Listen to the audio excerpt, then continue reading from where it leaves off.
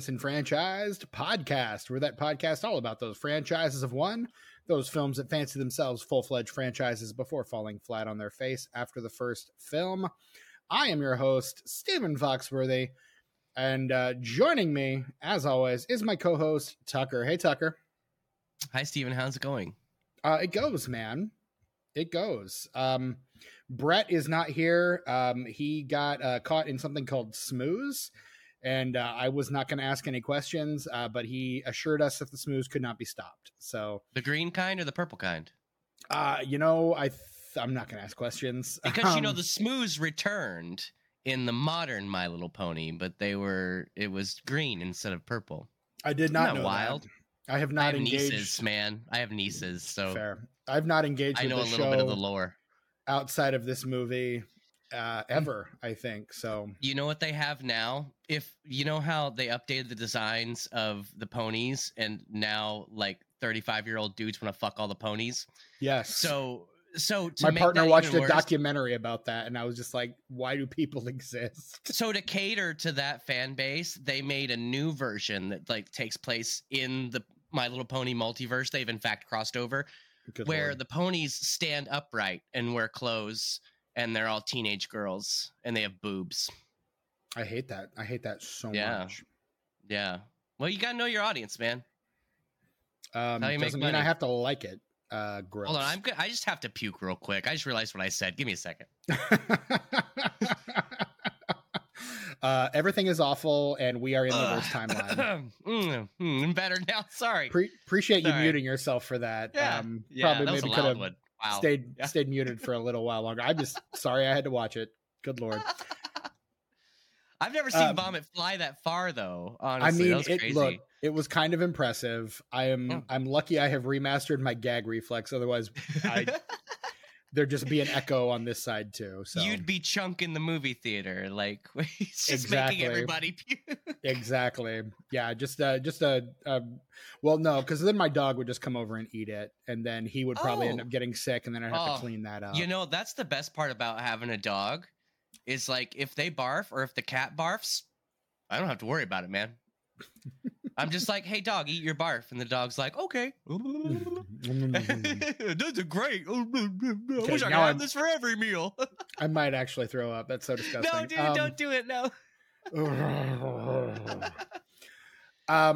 But we are continuing our 80s animation month. And last week we talked about the callous cash grab that was Transformers the movie. This week we're talking about another callous cash grab. Tucker, what are we talking about? We're talking about 1986's My Little Pony. My Little Pony. Yep, that's the one. 1986's My Little Pony, the movie, from De Laurentiis Entertainment. Basically, from literally everybody. I was going to say the Transformers movie, and everybody that's going to do next week's movie too. Correct. All the same. We should have just called it Dino De Laurentiis Marvel Animation Month. Sunbow Productions and Toei Animation. Yes. Because it's fucking all of those guys. Directed by Michael Jones, and written by George Arthur Bloom, and starring Danny DeVito, Rhea Perlman, Madeline Kahn, Academy Award winner Cloris Leachman, Brain Gremlin himself, Tony Randall, as well as the voice talents of Charlie Adler, Russi Taylor, Michael Bell, Nancy Cartwright, Peter Cullen, and the immortal Frank Welker. Well, what a cast, Tucker. What a picture. It's something, man. You know what? It did not offend me. It did not offend me philosophically like Transformers did. It did not cause me to have a very toxic existential meltdown like Transformers did. This film was bad. I was worried you were gonna quit the podcast last week after you watched Transformers the movie. I was worried I was gonna quit the podcast last week after I watched that piece of garbage. That's soulless. Like, there's no word for it. I just have to make a noise for it. I don't know that this has much more of a soul, honestly.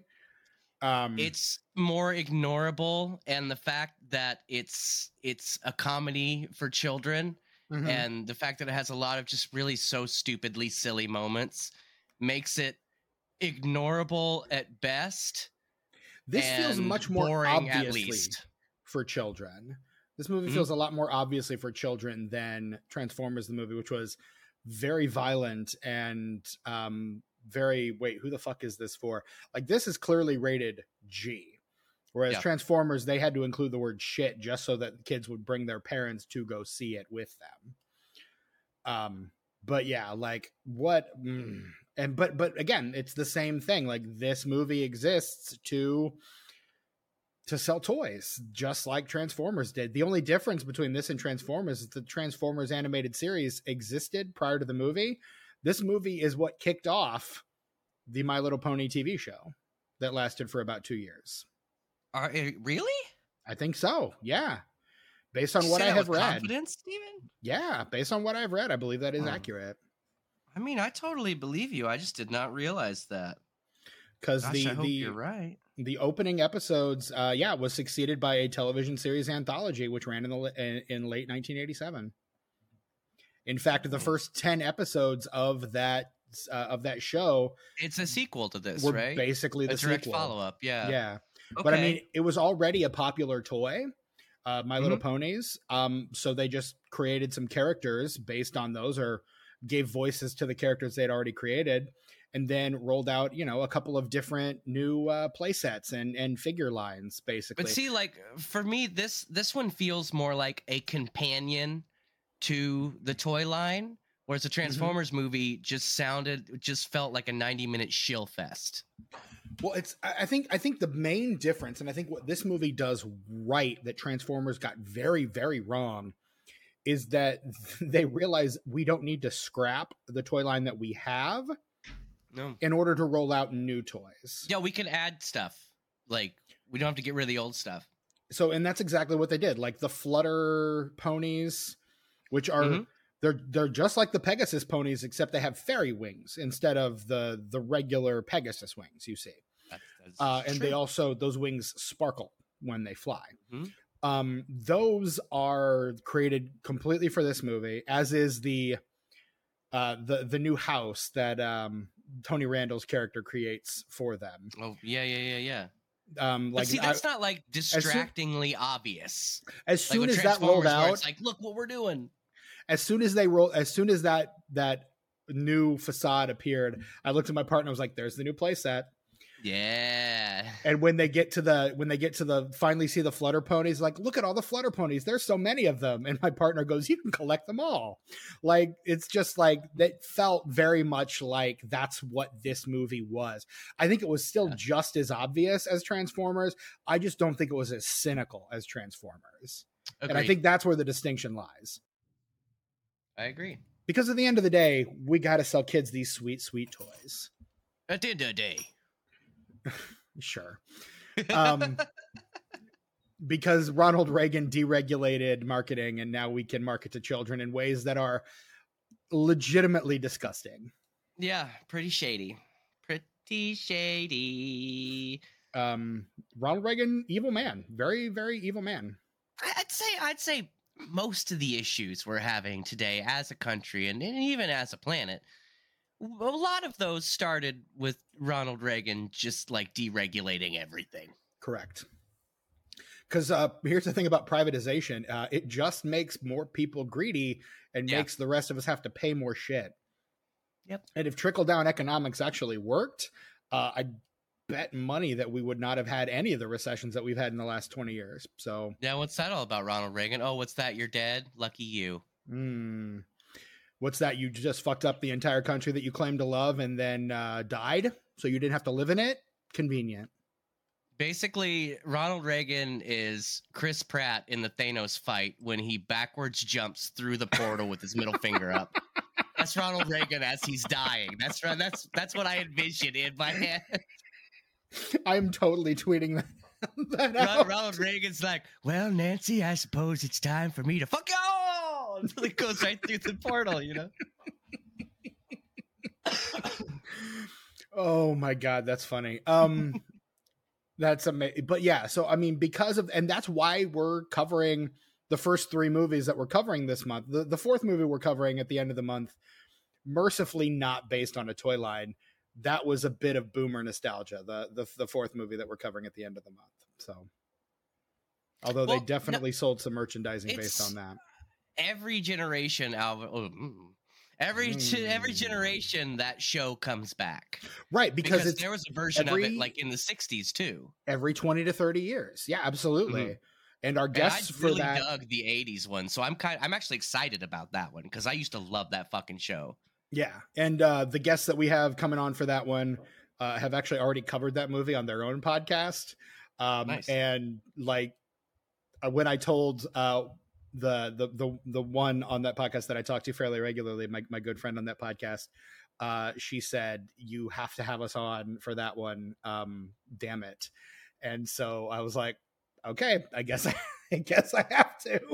You gotta do what you gotta do. So I'm looking forward to their thoughts on that episode. And if you're a patron over at patreon.com/disenfranchpod, you already know what that's going to be. And they are very excited to come on and talk about that. 4 of those? 4 of what? Sorry. Oh, the new ones? The modern movies. I thought they'd only made like 2 or 3. Golly, nope. They made 4 of them. They made 4. Yeah. I hope Jason Lee got paid well for those because he deserves it. I'm sure he did. And I wonder Jason what Lee. We could be talk about. Yeah, go Scientologist Jason Lee. Is he a Scientologist? Yeah. You know, he's also a skateboarder. I know. He was a skateboarder before he was an actor. He's also a really funny guy. Have you met him? Is that one of the celebrities that you've met? No. I wanna though. You know a lot of famous people. I have met a lot of famous people. I know a few famous people. And you should get all of them on this podcast at some point. That's not why you have friends, Steven, to exploit them. That's not what friendship is about. Is it not? Have I been doing this wrong? Not. You've been doing it wrong, apparently. Fuck. Yes. Oh no, I'm checking my notes here. I'm reading here that friendship is magic, actually. Yes. Actually, yeah. So that's the truth. Is it anything like not the unicorn? Exploitation. Like I don't know. I think exploitation can be pretty magical if done correctly. Oh yeah, sure. I just love talking to my friends, and I love having them on this podcast so I can talk to them about these silly movies. Like that's one of the things, like, I don't even care if they have anything to plug. Like, I'm just like, come on. You don't have anything. I don't care. Just come on. Talk to us about shit. It's fun. We'll have a good time. So, yeah. I try to get my friends on here, but I don't think Steven likes any of my friends because he never schedules them. Because you haven't bugged you incessantly about it? Sorry, my bad for not being annoying. Like, I mean, that is your MO. Sometimes I can control myself in the strangest of contexts. you gotta pick and choose your battles, I guess. Yep, and I'm usually really bad at that. Well, at any rate, we are talking about the 1986 My Little Pony: the movie, and and Tucker is signaling to me that it is time to start the plot. We need to talk about the plot of this movie. This is probably the earliest we've gotten to the plot in a while.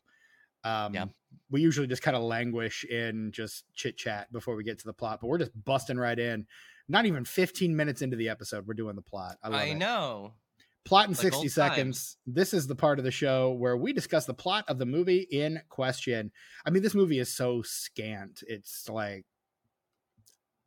we could do the plot in 10 seconds on this one if we wanted to. If it falls to me, I will make sure that I do the plot correctly. But I will too. What are you trying to say? No, I'm just saying you straight up defaming me on a public airspace and stuff. Straight up sue you, Steven. Did you know I could do that? Man. Oh, okay. Well, in that case, that's fine. Carry on. Plot in 60 seconds. It's the part of the show where we, at the behest of the Canadian Quarter of Indifference. Yeah. We are going to flip the Canadian Quarter of Indifference, and it will decide which of us will recount the plot in 60 seconds or less. Tucker, go ahead and give that a little flippity flip. Just as a reminder, the queen is heads, the moose is tails. Da moose. Are you ready? Da moose. Yep. Flipper. Call it in the air, Steven. Here we go. Shall do. Let's do tails. It is tails. Oh, that means I have to do it. Yeah, I was gonna say, why are you acting so victorious, man? Oh no, man. I don't know. I almost said heads, and then I was kind of glad I didn't, because that worked out well for me. All right, I am putting 60 seconds on the clock right now. I will give you the 30 and 10-second warnings, as I always do. The time will start when you begin your plot description, sir. Okay, so Lickety Splits, I guess she's a baby. I don't know. Yeah. But she wants to do a fancy twist in the talent show, but it's not part of the choreography, and she does it, and everybody gets like way shitty with her, like shittier than I would ever imagine they would get. Like, I'd be mad, but it's a fucking baby, dude. You can't get mad at a baby. And so Lickety Splits gets with that little dragon guy, and she's like, I'm straight up running away. And they sing a song about it. It's kind of a bop. But 30 seconds. So they roll out and they run away, and all the ponies are trying to find them, but also Cloris Leachman and her daughters, but she doesn't like to recognize them as their daughters. One looks like a redheaded Sweet D Reynolds, and the other one just kind of looks like Rhea Perlman, honestly. 10 seconds. Like a chubbier Rhea Perlman. And so they release this Uzi stuff, and it's constantly following them around, and they meet the Grundles, and they build a new castle, and the fairy ponies beat the sludge somehow, and Lickety Splits comes back, and everybody's like, we're sorry, and Lickety Splits is like, I'm an idiot, sorry, I'm a fucking baby, I don't know what you expected. The end.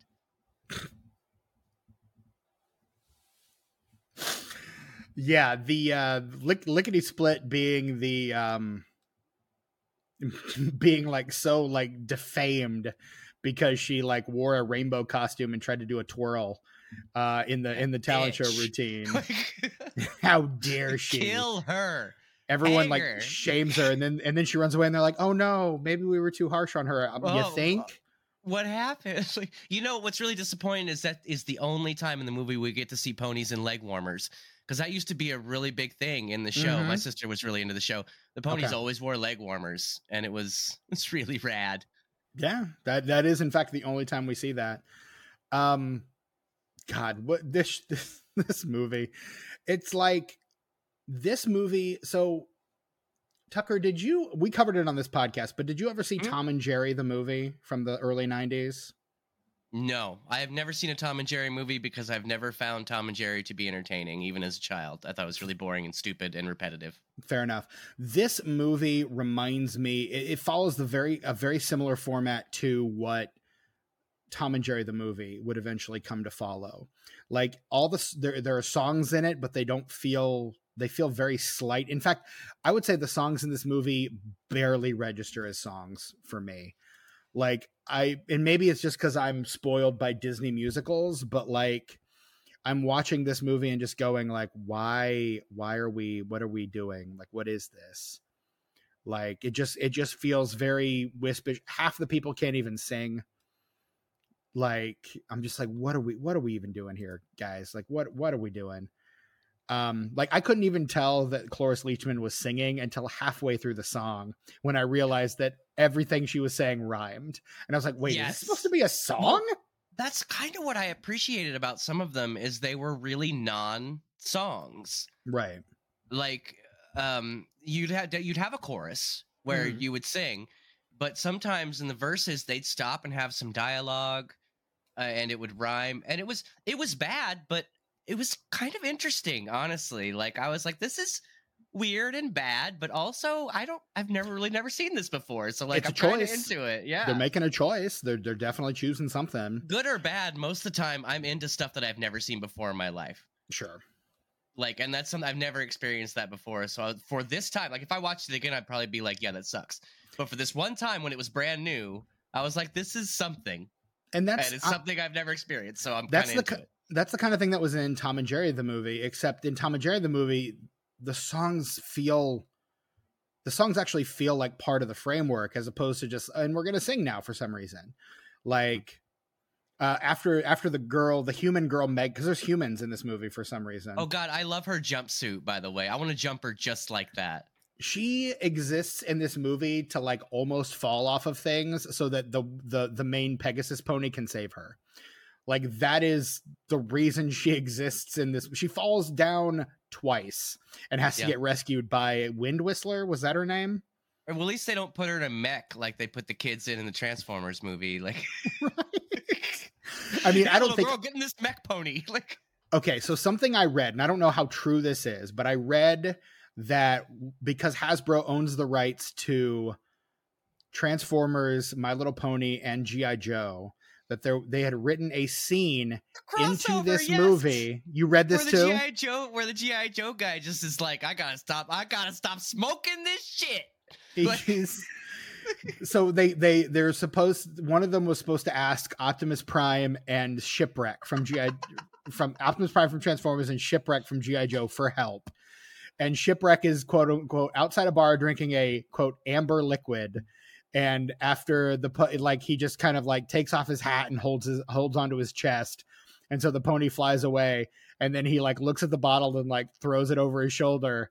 Like that great gag that like shows up where the drunk sees something incredible and just like chucks the bottle. Like, I gotta quit drinking. That was a joke that was apparently written for this movie. Hasbro executives loved it, but ultimately decided it was completely out of place. And they are correct. According to creative consultant Buds Dixon. First of all, we all just take a second and appreciate the name? That's a great name. That's a Buzz great name. Dixon. He says, then Shipwreck would smash the bottle, take his cap off his head, put his left hand over his heart, and raise his right hand in an oath to quit drinking. I want to see it so bad. I wish they would have animated it, put in some deleted scenes. I kind of wish that had happened as well. That sounds fucking incredible.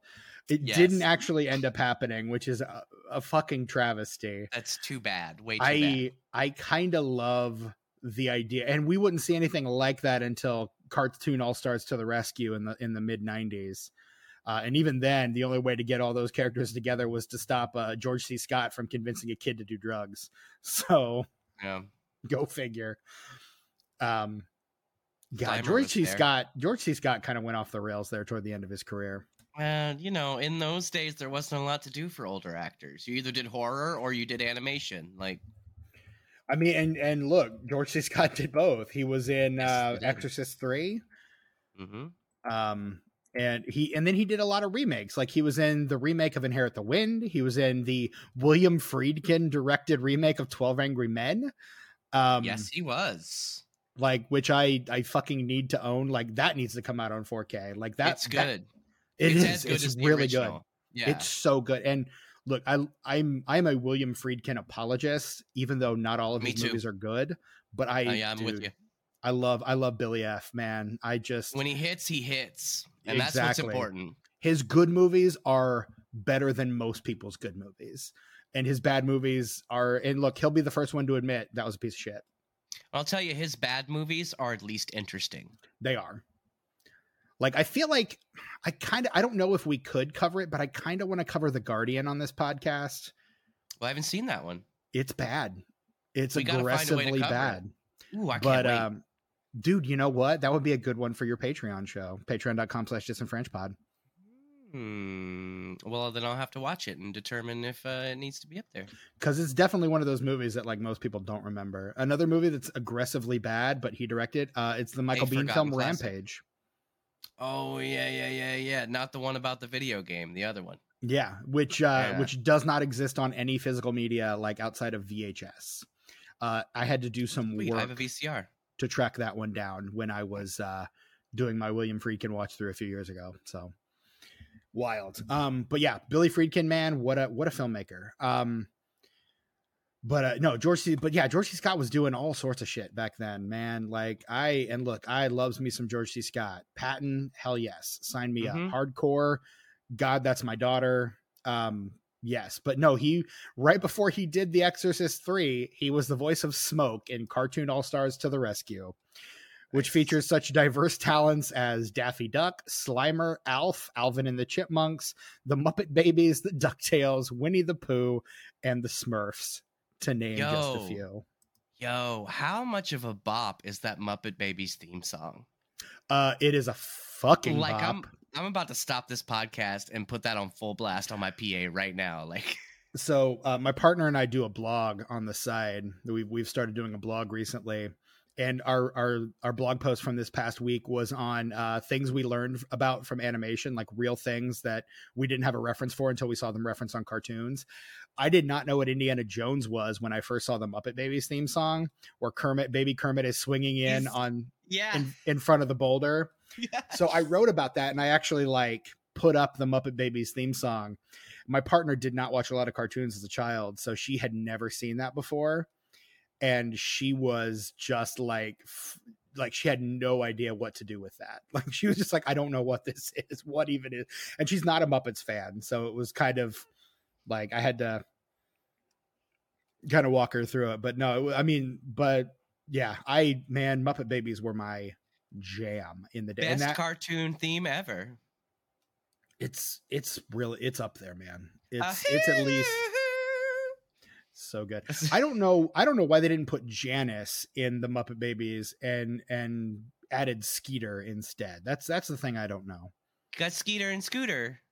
Well, I know Scooter, but you had another female Muppet that you could have just inserted in there, Janice, but no. I like having a brother sister pair. I think that worked well for the dynamic of the playroom. Touche. I mean, and plus then you've got Animal there. You already had a member of the band there. Animal was there. Fair. And then you have what is the Phil and Lil from the Rugrats are basically Scooter and Skeeter. Yeah, just absolutely. All over again. Yeah. Yeah, so. Rugrats, a lot of people will tell you you're an idiot for saying this, but I think Rugrats owes a lot to Muppet Babies. A whole lot. Absolutely. Absolutely. Tommy is Baby Kermit and Chucky is Baby Fozzie. Like, waka waka waka. Angelica is Baby Piggy. Like, it's like they sand off some of the rough edges and make them a little harsher, but or I guess they create some rougher edges. But yeah, whereas Muppet Baby was very sanitized for children, Rugrats was a little sharper because it was made for kids and tweens. So.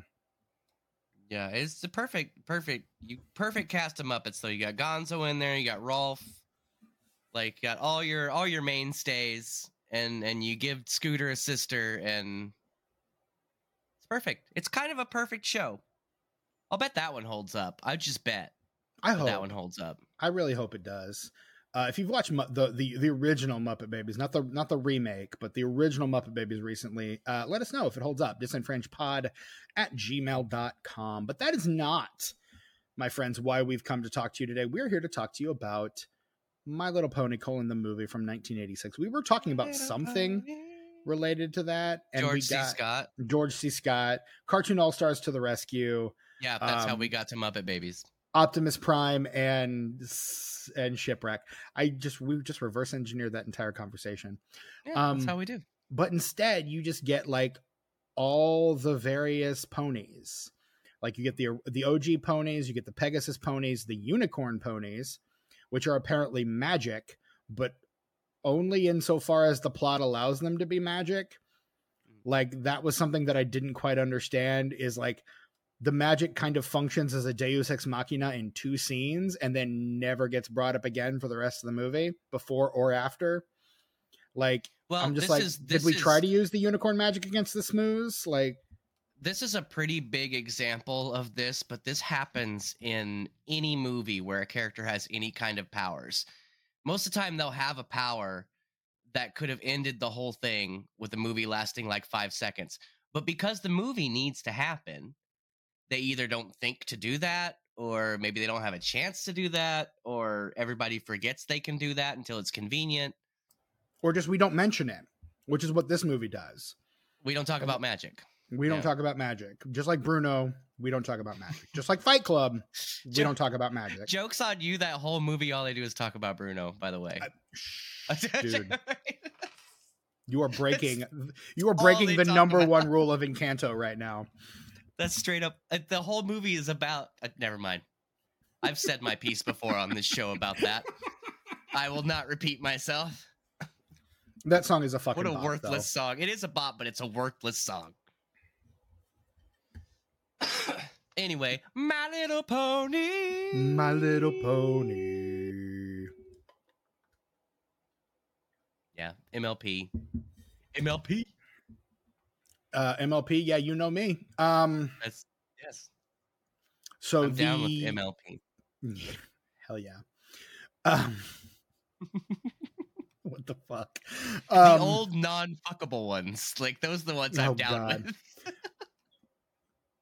Yeah, my partner watched a documentary on like some of the weirder of the bronies that are all into fucking the ponies and that like believe themselves to be married or in some kind of sexual relationship with the ponies. Yeah, those pillows aren't supposed to have holes there, Stephen. No, thank you. She was telling me about this documentary and it was like, thank you. I don't want to. I love watching documentaries about terrible people. Gonna skip this one. Thanks. Yeah. No, thank you. Yeah. No, thank you. If you want to know what documentaries about terrible people I like to watch, check out the What Are We Watching show on our Patreon, patreon.com/disenfranchpod. Tucker nodding emphatically. Let's talk about this cast, Stephen. Dude, this cast is kind of insane. You've got husband and wife pair, Danny DeVito and Rhea Perlman. Which you love to see them together. I always do. Whenever they're in something together, I'm down.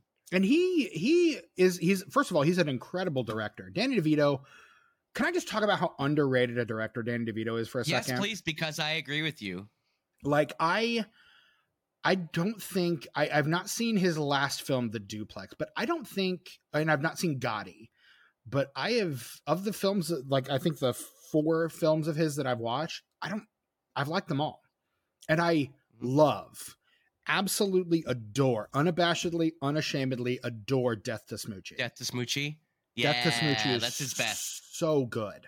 I agree. Death to Smoochy is good. Hoffa is good. Matilda is good. Amazing Stories Hoffa. is good. I said Gotti. Hoffa is what I meant. Yeah. Yeah. But I've never seen Duplex. Matilda's great. I love War of the Roses also. War of the Roses is absolutely. Chef's kiss. Just an insanely good film. Throw Mama from the Train, a really great updated remake of Strangers on a Train. It's something and it's fun. I don't know if I'd say it's good, but it's something and it's fun. I like it. Yeah, I like it too. At least it doesn't have Sylvester Stallone in it. I like Sylvester Stallone. Do you like Sylvester Stallone in Stop or My Mom Will Shoot? Because that feels like that's what that movie would be. I don't, but I really, really wanted to when I saw it. I wanted to so bad. I was rooting for him for that small period of time where they were trying to put him in a bunch of comedies. He was trying to do the Arnold thing. Because I love Sylvester Stallone. Like, as a person, I think that he is a great man. I think he's a wonderful writer. I think he's an amazing actor. I think he's a pretty damn good director. His politics kind of suck, but... Yeah. But as an artist, I'm way into Sly Stallone. Like, not everything he does, because we don't really see eye to eye on like what's great and what he should be in. Like, what, you didn't like Last Blood? No. I liked First Blood and I liked Rambo. So the first and the fourth of the series. 2, 3, and 5, not a fan. That's another franchise where the naming convention is kind of fucked.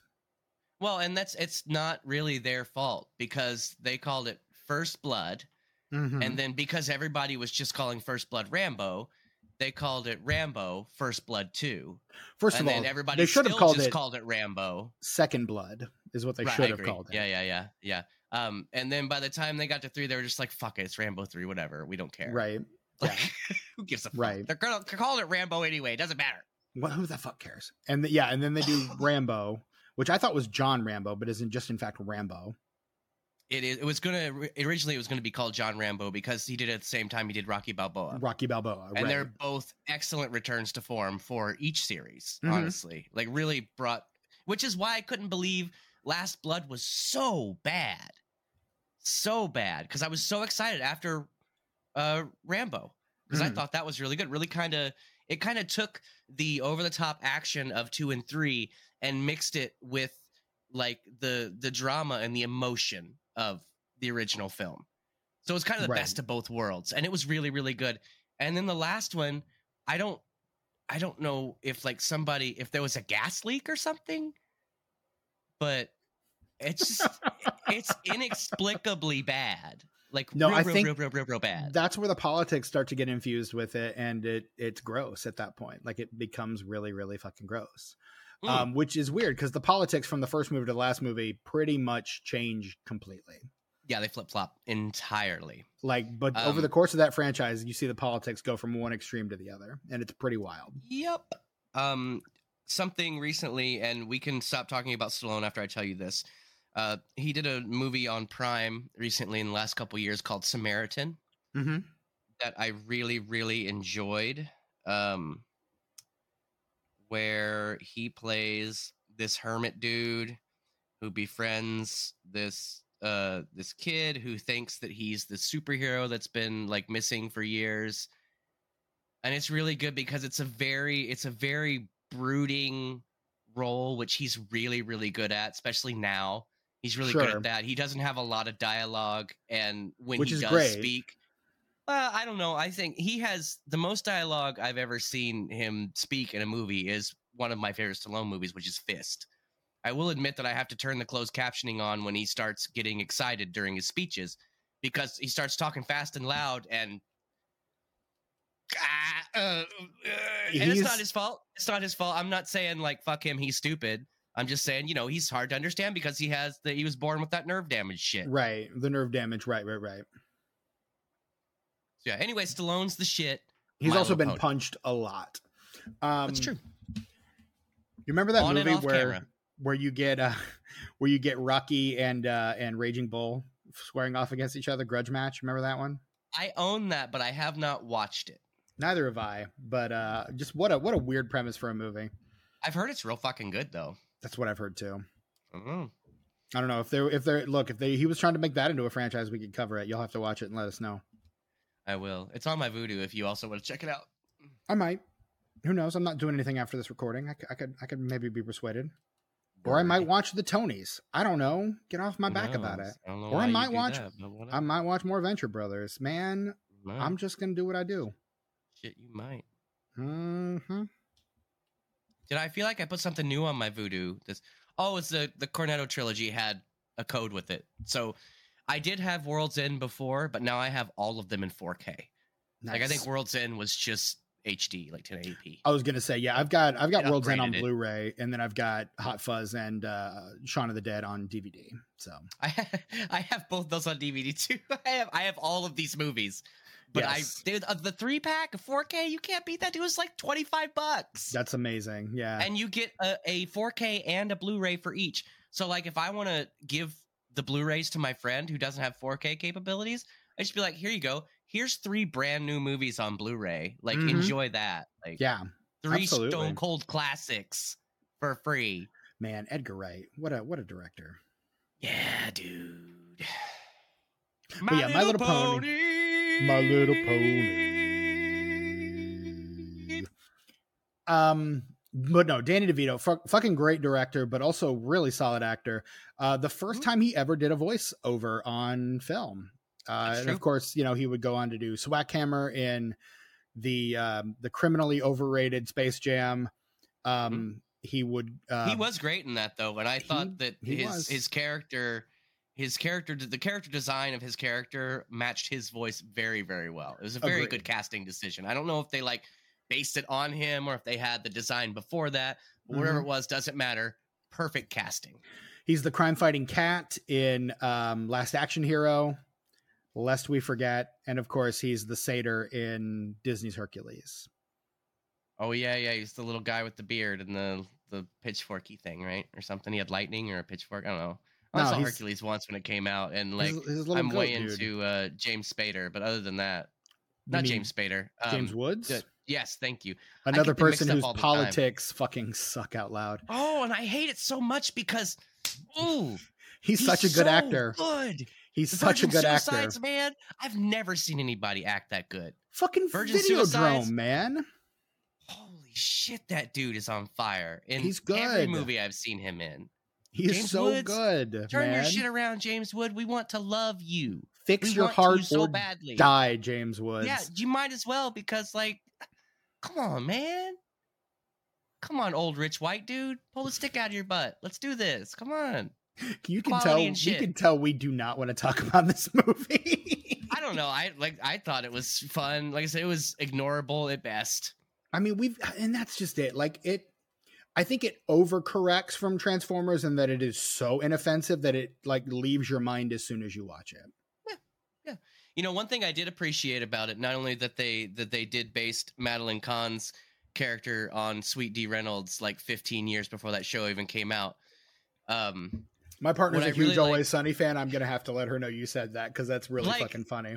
Like, you see, as soon as I saw that character, I was like, "What's this fucking bird doing here?" But and Danny DeVito's in it, so it makes sense. Like, right. It's some way. Like, but what I really appreciated was the Foley effects in this, because what I tried to do with Transformers before it completely destroyed my soul and my will to live was I tried to have some nostalgia about the sound effects, because I watched cartoons in the 80s and they all had the same sound effects. Correct. They all pulled from the same library. Yep. And this one, because they were all made by the same people. Yes, this one pulls from the Silly Show library of the when they run and when they bounce down the stairs, and it's like doink, doink, doink, doink. Like, I'm way into all of that. All of the sound effects in this movie, all the Foley shit in this are nostalgic gold for your boy. Love it. Love all of it. Anytime like a villain gets fucked up and there's sound effects involved, I'm just in heaven. Cloud, MF and 9. Yeah, look, this movie is goofy as shit. It is. It's real silly. I was also getting real Care Bears of the movie vibes off of this. That's what I was going to mention, is like, why didn't we cover the Care Bears, man? Because it got a fucking sequel is why we're not covering the Care Bears. Shit. See, Care Bears are like the Prometheus of a lot of different shows of that time, because like Care Bears, I think you wouldn't have My Little Pony without Care Bears. I'm not sure which one came out first, but in my canon, my head canon, you wouldn't have My Little Pony. You wouldn't have motherfucking Shirt Tails. Represent Shirt Tails, okay? I remember Shirt Tails, dude. You would not have Shirt Tails without Care Bears. There's so many. Like, Care Bears like invented we have one thing, we're just going to make them all a different color and have a little different design on them somewhere. Right. Which was a whole ass thing in the 80s. It was like every cartoon was that. Because it's just like video games, a palette swap is easy. When you only have to design one character and you just make it a whole bunch of different colors, have a little different design on each one, the Korean animation studio is not going to complain. Right. So My Little Pony precedes Care Bears by 2 years. My Little Pony, the toys show up in 81. Care Bears comes out by American Greetings in 83. Oh, I didn't know they were from American Greetings. That's crazy. Yeah, the Care Bears were created for greeting cards. But no, that's kind of rad. The same year that this movie and the Transformers movie came out, we were getting a sequel to the Care Bears movie 2, A New Generation. The original one came out in 85. So that's why we're not doing the Care Bears movie, because that one legit got a sequel. I think that's the only one of these kind of movies that actually did well, because we actually had to cut Rainbow Bright and the Star Stealer because Ray Stevenson passed away, and we wanted to honor him at the beginning of the month. But that's another one that we absolutely could have covered that fits this mold. But I think the only one of these that legitimately did well was the Care Bears movie. Can I tell you why the Care Bears movie did well? Please. Because it was a good movie. I remember the Care Bears movie. It was good when I was a child. My parents did not mind it. My sister loved it. I've watched it within the last 5 years, and it's still entertaining. At the very least. Like, as an adult, I don't mind it. I don't mind it at all. And it's not in the way that I don't mind this movie. This movie sucks and it's stupid, but I don't mind it because it's whatever. It's just stupid little trifle of a film, and there's silly stuff, and it's fun. I get it's for kids. But Care Bears, like, I don't mind it because it's geared towards kids, but it's really good. Like, they don't fuck around in that movie at all. No, like, it's not like we're this is for kids, so we can just like do whatever because they're too dumb to realize what they're watching anyway. No, they make an actual movie. Yeah. And it's pretty damn good. And it's not, they're actually interested in telling a story versus what I think last week's movie, this week's movie, and next week's movie are all doing, which is trying to sell toys. Yeah, absolutely. And you were talking about the palette swap earlier and how easy it is. It is easy, but if you're someone like me who's trying to tell these characters apart and like infuse them with any sense of a personality, it's damn near impossible. But I think that's something that Care Bears movie actually does well. Agreed. Is those characters have clearly delineated personalities. Mm-hmm. All these ponies are the same, by the way. Exactly. Literally everyone is the same. Like my partner at one point turned to me and goes, is it the same voice actor doing all of the ponies? And I looked it up and I was like, in fact, no. Like you would think so. It's only Nancy Cartwright sticks out to me because every once in a while he'll hear a little bit of Bart Simpson in there, and I'm like, 100%. I did the same thing. In fact, we're watching Jets, man. Don't have a cow. Right. I'm sitting there watching. I was like, right there, because you know this, but I don't know if our listening. My partner's a big fan of The Simpsons, so I was like, that right there, that's Nancy Cartwright. And she's like, really? I was like, yeah, that is Nancy. 100%. Yeah, dude, how do you not hear that? Like, world's biggest Simpsons fan. Open your ears, girl. Come on. Now, hey, be nice. Me? Yeah. I'm supposed to be nice? Okay. Yes. You be nice. Open your ears, girl. Is that better? Sweetheart, open your ears. No, don't be patronizing. Is there a middle ground? I don't think so. I tease. Everyone's great and I love everyone. But no, like, and also from The Simpsons, Russi Taylor, the late great Russi Taylor, is like voices a few of these as well. Like I was impressed. Like Peter Cullen does a couple of voices for the Optimus Prime himself, he does. Megatron and Soundwave himself, Frank Welker, aka Freddie Jones from Scooby-Doo, like the man who voiced your childhood, Frank Welker, does a couple of voices in this movie as well. There are these little fuzzy creatures called, let me get this right. The Grundles. They're Grundles. No, those aren't, the Grundles aren't fuzzy. The Grundles are slimy. Oh, I know what you're talking about. What are those guys called? I forgot about those guys. They are Bushwoolies. Bushwoolies. Which, what a fucking name. But yeah, Bushwoolies. And so there are all these creatures called Bushwoolies that are just like around. What did you think of Tony Randall as the Mr. Moochick? The little wizard guy. I thought it was fine. It didn't stick out to me as good or bad. It was just fine. When I think of Tony Randall voice work, my thoughts immediately go to Brain Gremlin and Gremlins 2: The New Batch, because I am me. Most people think Tony Randall, they think Felix Unger from The Odd Couple, right? The Odd Couple is where I go. Because I am severely damaged and broken, I go to Gremlins 2: The New Batch, because that's who I am as a person. Well, that would be my second thing that I would think of. Right. And then for people that are deeply, deeply broken, they go to My Little Pony, the movie from 1986. My Little Pony. But yeah, so that character feels like a Deus Ex Machina that doesn't do a damn thing. Doesn't do anything. He's just kind of there to be Tony Randall. That's it. He's like the goofy character that you think kids are really gonna love, but there's nothing to him, like at all. It's like Tony Randall was standing outside of the studio that was doing the voiceover work for this. We don't know why. He was standing there smoking a cigarette, and somebody came out and I was like, holy shit, that's Tony Randall. And he's like, yes, I'm Tony Randall. And they're like, hey, you want to do a thing real quick? And he's like, well, yes. And then that's how this happened. I'm assuming that's how this happened.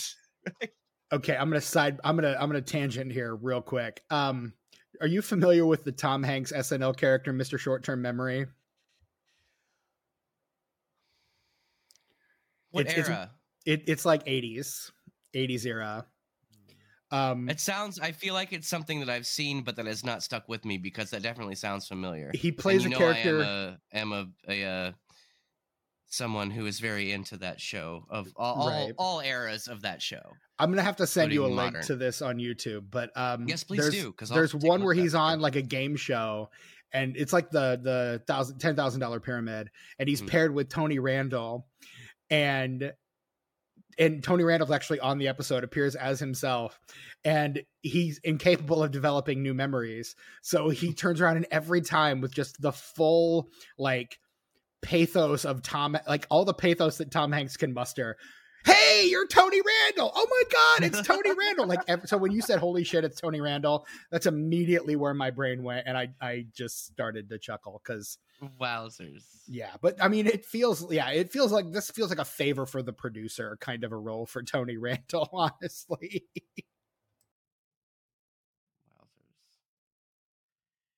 Wowzers. You're saying he was like Leonard. Yeah. Leonard from Memento. Yeah. Good. Yeah, the Mr. Short-Term Memory, yeah. I don't know if I've explained this to you. Have I explained this to you before? I can't make new memories. Sammy Jenkins. Yeah. We know. Yes, let's move on. Jenkins. Remember Sammy Jenkins. Yes. Remember Sammy Jenkins. Yeah, but that's the thing. Like, we don't no trust point, Teddy. Like, Mr. Short-Term Memory is the comedic version of Memento. Like, if Memento was not like a noir vengeance story and was just played for the comedy of the situation, that's what that is. That is probably the best sophomore film of any director ever. It's really just the way it's put together. I used to have a DVD where if you put in a secret code, you could watch the movie in chronological order. Mm-hmm. And it's not good in chronological order. No, I was going to say, I don't know why you'd want to do that. I owned that one. It's good all backwards. The best. I'm sorry, go ahead. No, I was going to say I owned that one, but I loaned it to somebody and I never got it back, so I will never see it again. The best, and unlike the other movie I loaned to that person, I didn't rebuy it. The best transition in that movie is, okay, chasing this guy. Oh, he's chasing me. That's my favorite. When he does it, he's running and he's like, oh, I got to get this guy. Wait, oh shit, no, he's chasing me. I got to get away. Like the scenes where he does, like, those are always a lot of fun. Okay, so what? That movie is constantly pulling the rug out from under you, like, and it works. You're just chasing the rug the entire movie. You're chasing the rug. It's being pulled out from under you. It works. Perfect. Every fucking time. Film. I agree. Film. Not even my favorite Nolan, but a perfect. Film. But yeah, a perfect film for sure. Yeah. What's your favorite Nolan? Just out of curiosity. Oh gosh, it would probably be a tie between that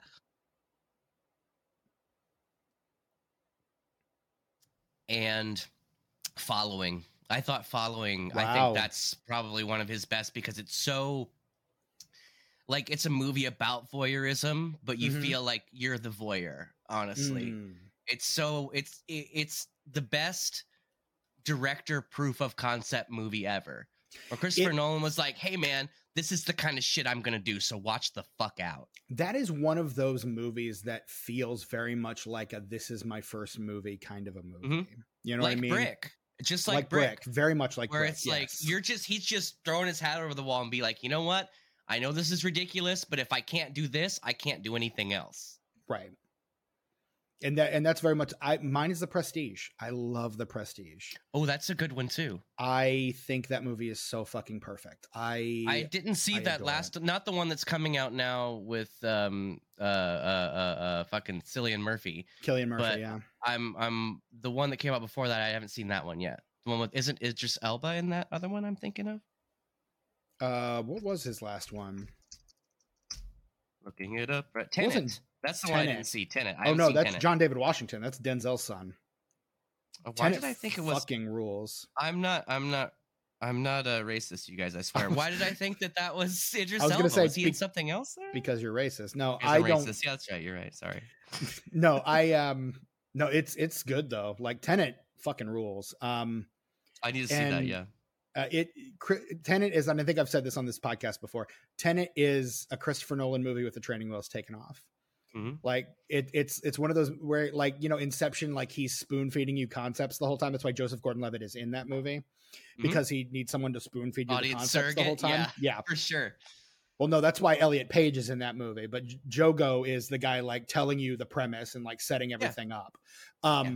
Like he's the guy helping the audience surrogate, and thus the audience understand what the fuck is going on. That character does not exist in Tenet.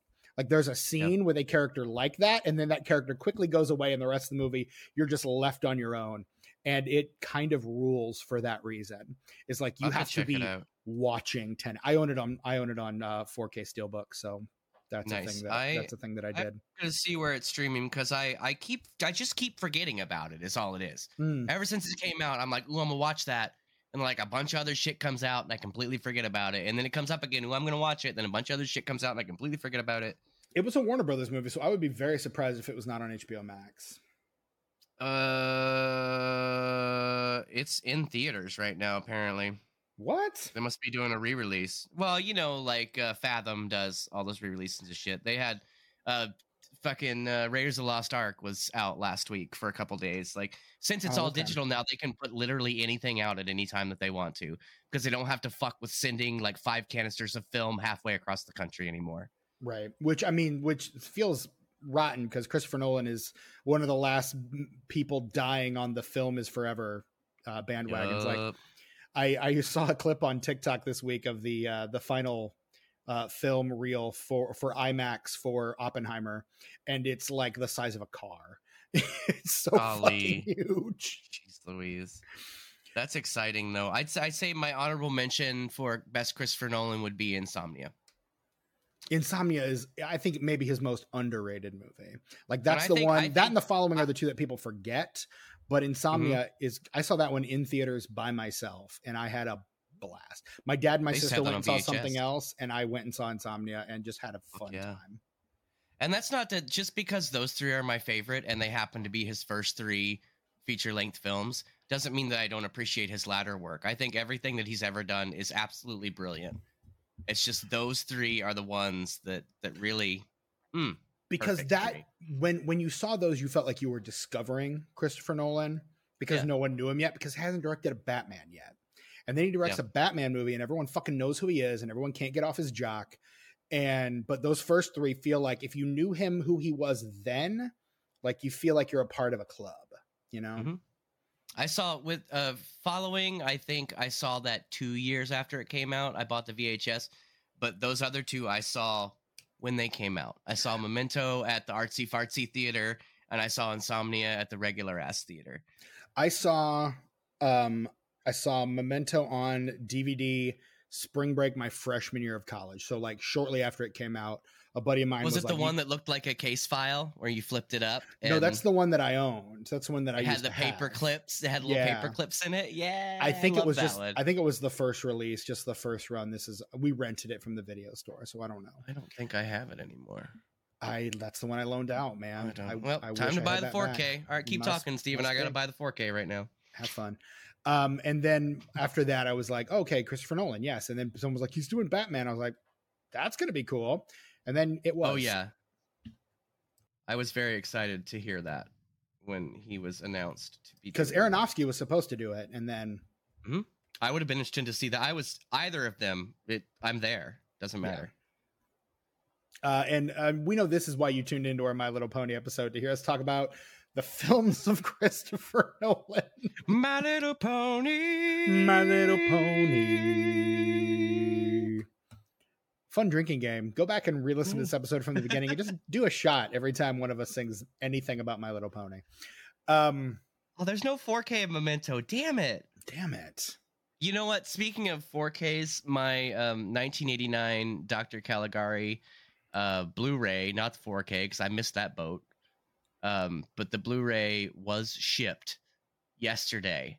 Nice. And the reason I mention that is because this stupid ass movie that nobody gives a fuck about except for me and like 12 other people got a 4K release. Can I get a Memento 4K? For the love of everything holy. This honestly, shit movie that made $5 that 3 people care about has a 4K. Memento doesn't have. Where's my Memento 4K? Everybody loves that movie. They're probably waiting for an anniversary so they can bilk you out of as much money as possible. They're waiting for me to put my foot up their ass. I need that Memento 4K, man. Come on. Give me the goods. I don't know. What else do we have to say about... I will say that there's a dragon in this movie for some reason. And it is voiced by Charlie Adler, who is the voice of Buster Bunny, doing the exact same voice that he does for Buster Bunny. And that was wonderful. I love it. It was bugging me for half the movie. So I looked up. I'm like, wonderful. Who is voicing Spike? And I was like, that's where he is fucking Buster Bunny. That is Buster Bunny from Tiny Toon Adventures. That is what that is. And of course, I was a big Looney Tunes and Tiny Toon Adventures kid growing up. So they're bringing back Tiny Toons. I don't know. The Animaniacs revival was okay. Yeah, it was. I agree. It was fine. I agree. So fine. Hopefully, because I was a big fan of Tiny Toons when I was a kid, and it still holds up. BT Dubs. Okay. Good to know. So I'm excited. So the 10th anniversary of Memento was 2011. So closest we're gonna get is a 25th in 2026. So 3 years. I expect the 4K within the next 3 years. Mm-hmm. If I don't get it, I'm gonna riot. You heard it here first, folks. I'm still waiting for that Scream 4 4K Steelbook release. Can we get 2, 3, and 4 in 4K at all, please? 2 is on 4K. I own it. It's on my bookshelf. Is it? It is. Well, 3 and 4 sure aren't. No, they're not. How do you? You have a franchise and you only do some of them in 4K. Like, what's your fucking problem? I gotta have the whole thing in 4K. They wait for the anniversaries, man. I'm telling you, that is 100% what they do. They wait for the anniversaries and then they release them. Didn't you tell me that you had 2 Scream 5 4Ks and that you'd give me one? Yeah, you want one? Yeah, I'm gonna text you my address right now so we don't forget. All right, sounds good. Do the numbers, Steven. All right, yeah, let's do them. This movie, My Little Pony: The Movie, releases June 6, 1986. It opens at number 10 to $416,000. Not a great opening, and it makes domestically just shy of $6 million. So not really a great grosser at all. In fact, it is not just a financial bomb; it is also a critical bomb, which we'll get into here in a second. But you know, when I read that, I don't mean to cut you off, but when I read that, I was like, and the critics liked the Transform. Remember how last week the critics were like, yeah, this is fine, fucking 3 stars. And on this, which is a movie that's barely a fit, it's barely there. It's fine, whatever. Who cares? They're like, oh, this sucks. Fuck you. I think it's because of that. Like, because the Transformers movie is at least trying to like go for an older audience. This is not. This unapologetically going for the kid audience. And critics famously are stupid and hate movies. I don't know how they get their jobs, honestly. They look, they know more about movies than you or I ever will. So I disagree. I know more than all of them combined. Okay, well then, and they can kiss my whole asshole. Roger Ebert, come back from the dead and kiss my ass. All right. If you did know more about them, you would have their job. Is all I'm saying. I do like Leonard Maltin though, because even though I disagree with him, he's a good spirited dude, and I love him. He's a wholesome boy. He was in Gremlins 2: The New Batch because he hated the first one. Because and he hated perfect Gremlins. Man. If he can take a joke and he can be like, yes, I hated this, but you're a good person and I will work with you. Yeah. Like, yeah, fucking A, go Leonard Maltin. What, you mean the Gremlins will actually like tie me up and attack me for hating the first movie? Sure, why not? Yes. I used to rent his yearly books from the library. Oh God, yeah. And they would come out every we had so many of them when I worked at Barnes and Noble because they did not sell. That number and Video one. Hound. Number one this week, up from number 2 the week before. If in 4 weeks it has grossed $43 million on its way to a much larger payday. It is in its 4th weekend makes more money than My Little Pony makes in its entire run. It's the Tony Scott film Top Gun. Yay! Everybody loves that movie. I don't care. Top Gun's good. In second place, Raw Deal. What if there was a Raw Deal? What the fuck is that? What if the deal was raw? What if you rubbed a deal raw? Like it's an Arnold movie. Sounds like you got a raw deal on that one. Yeah. No. In third place, your boy, it's your boy Sly. It's Cobra in its 3rd weekend. That one sucks, but like it's fun because of how bad it is. I've heard a lot of people like that one. I've not seen it, but I can't. They really like say. It because it sucks. They just don't realize that. That was the movie for which the song "The Touch" from Transformers the movie was actually written. Was for Sylvester Stallone's Cobra. Epic poster, BT Dubs. Love the Cobra poster. Oh, that is the peak and the epitome of 80s action movie posters right there. Correct. Absolutely. All he needs is a cigarette hanging out of his mouth, and it'd be perfect. In 4th place, Poltergeist 2: The Other Side. In 5th place, Short Circuit. Yeah, input. No disassemble. In In sixth place, new this week, you've got movies. Space Camp. In seventh place, Invaders from Mars. Eighth place, Sweet Liberty. In ninth place, JoJo Dancer, Your Life is Calling. And in 10th place, the movie we talked about this week, well, kind of, My Little Pony, the movie. My Little Pony. My Little Pony. I feel like my voice I just keep forcing it to get deeper. But yeah, I'm into it. Earns $5.958 million at the box office. So right around 6 million, just shy of 6 million at the box office. There is no tomatometer score for this movie. There are only 3 critics reviews that exist on Rotten Tomatoes for this movie. And they're bad. None of them like it. 1 out of 5, 1.5 out of 5 from the LA Times and New York Times critics respectively. The audience score, however, is 72%. So the audience loves this movie.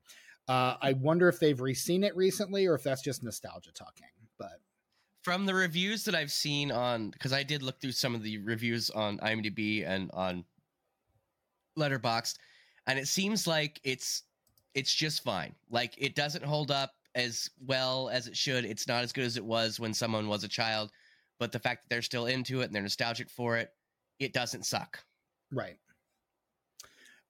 Which, I mean, like what you like. That's fine. Doesn't mean I have to like it, but, I'm glad you enjoy it. The Metascore on this one is a 39 based on generally unfavorable reviews from 13 critics. And the Letterboxd score is a 2.9. Tucker, out of 5 stars, how are you rating My Little Pony, the movie? I'm going to give this 2 stars. I'm going to give it 1 because I did not like it at all. I can dig that. I could barely understand what half the characters were saying. I mean, I had the same problems with Transformers, except Transformers had Orson Welles in it. Like, really, I would say this is as bad as Transformers. It's just, it doesn't have Orson Welles. For me, it gets 1 star for being a kid's movie that I can ignore. Sure. And it gets another star for having villains that are just bad because that's who they are. They don't have like a motivation. They don't have like an origin where somebody fucked them real bad or something. No, I mean, they're just evil people, but like they're good evil because people. They are. Because that's who they are. Because they're short, fat, tall, skinny. Basically, generally they're ugly. Yeah. And but then evil. To counteract the whole evil is ugly, we've got the Grundles who are ugly but good. So it's true.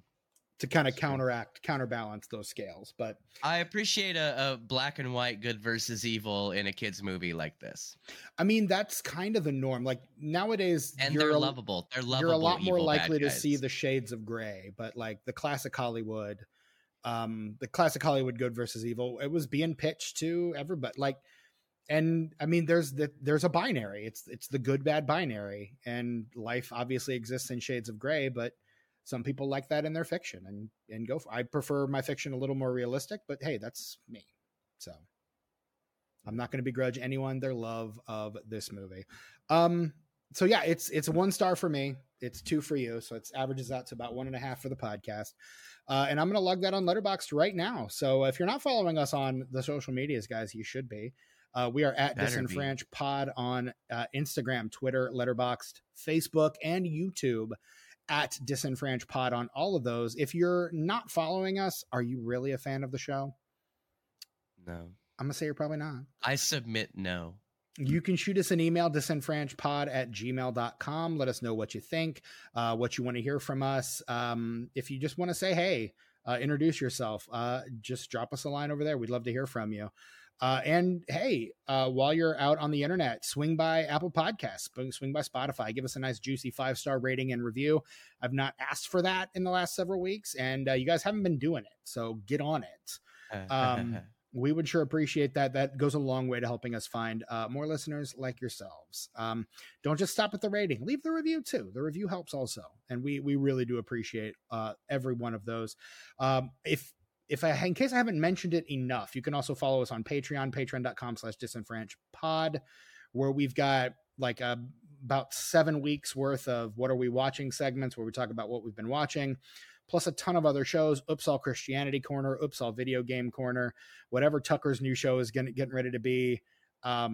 We've got Disenfranchised, unenfranchised, Disenfranchised at the Movies, where we talk about recently released movies and trailers. Do reviews. We talk about trailers. You guys have done a couple commentaries. Yeah. There's so much content on the Patreon. Like, honestly, we could take the rest of the year off and not do anything for the Patreon, and someone who's new would not even notice.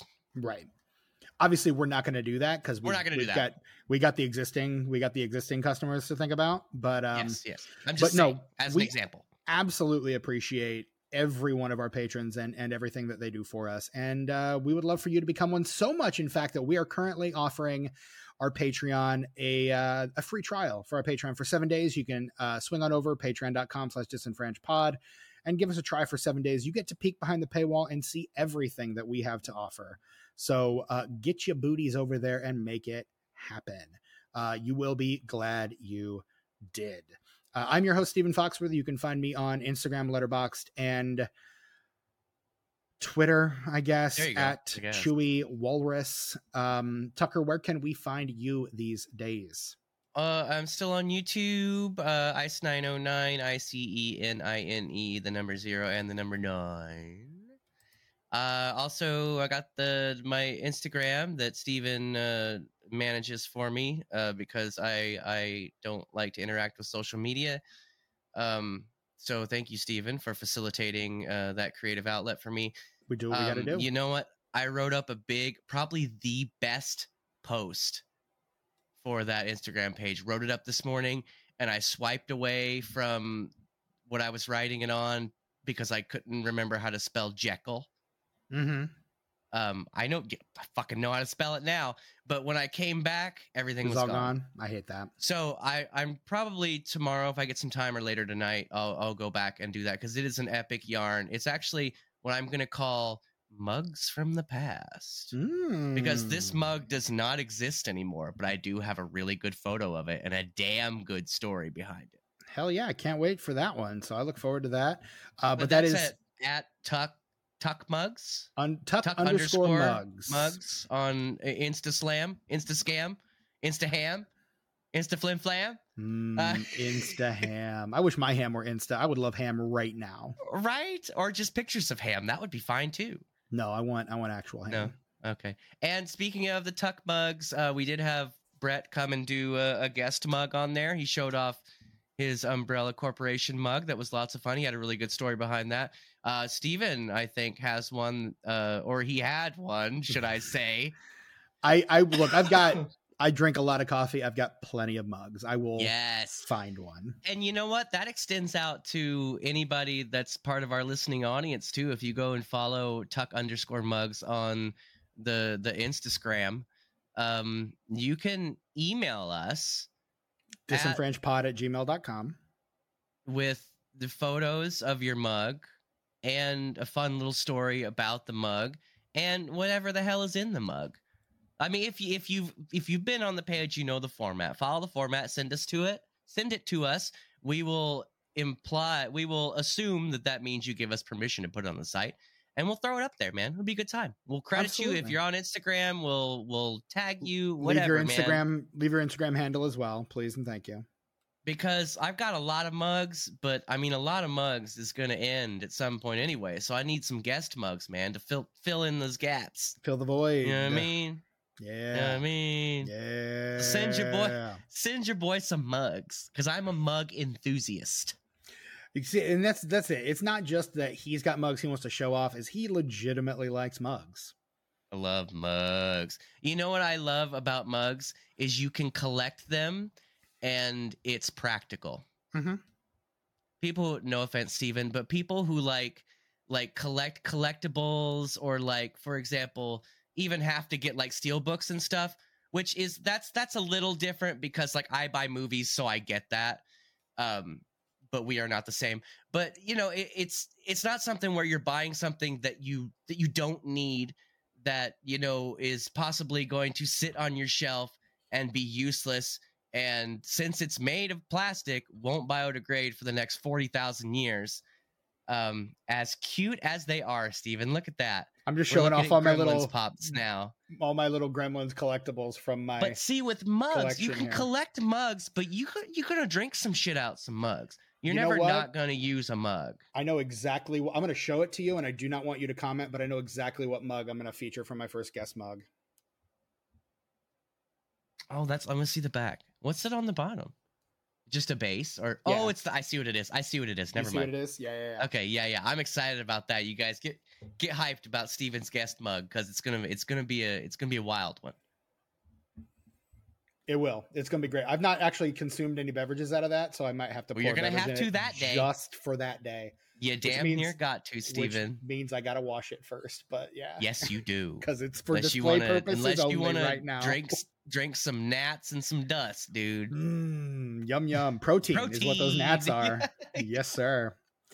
And speaking of Brett and his guest mug, you can follow Brett on Instagram and Letterboxd at sus_warlock. And that, I said warlock really weird there, didn't I? I don't think so. It doesn't fucking matter. It's fine. Whatever. That's all, man. We didn't really have a lot to say about this movie. I'm sorry to say.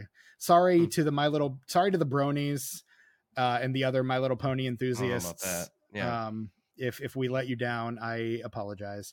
I met a dude who was a big brony. I had so my favorite piece of My Little Pony ephemera is the Robot Chicken Apocalypse Pony sketch that I sent you guys in the chat earlier this week. I didn't watch it, but I'm familiar with it. Yeah. It's great. I had a t-shirt with the 4 little ponies of the apocalypse on it, but they were drawn in like the original My Little Pony style. Oh, nice. And I wore it to a play that I was in once, and I was like talking to the cast after because I knew a couple people, and I didn't know this guy from Adam, and he stops me and goes, "Oh my God, I'm a huge brony." And I was just like, "Oh, what have I done?" Like I felt like I took a huge step back. I don't think I actually did, but I was just kind of like, Steven, like he wants to have sex with those teenage ponies. Oh, that's super. I'm just saying. That's pedophilia and bestiality. It's like, pick a lane, man. If you are a man who is a fan of My Little Pony, Friendship is Magic, fine. If you want to have sex with those ponies, reevaluate some things. And like I said, I have nieces, so I've seen this stuff, and it's a clever show. I don't want to kink shame, but like it's a fun. I do. Don't fuck ponies. No. There, you know what? There's kink shaming and there's being reasonable, Steven. Don't fuck ponies. Kink shame real my ass. Or Do animated. not fuck a pony, please. If you feel like you want to fuck a pony, that is mental illness, and I feel for you. Go get some help. Go get some help. This has been a paid public service announcement from Tucker. It's not your fault. Go get some help. I love you. And that is all we have for today. So until next time, I am your host, Stephen Foxworthy. This has been the Disenfranchised Podcast for my co-host Tucker and the absent Brett Wright. Until next time, My Little Pony. My Little Pony.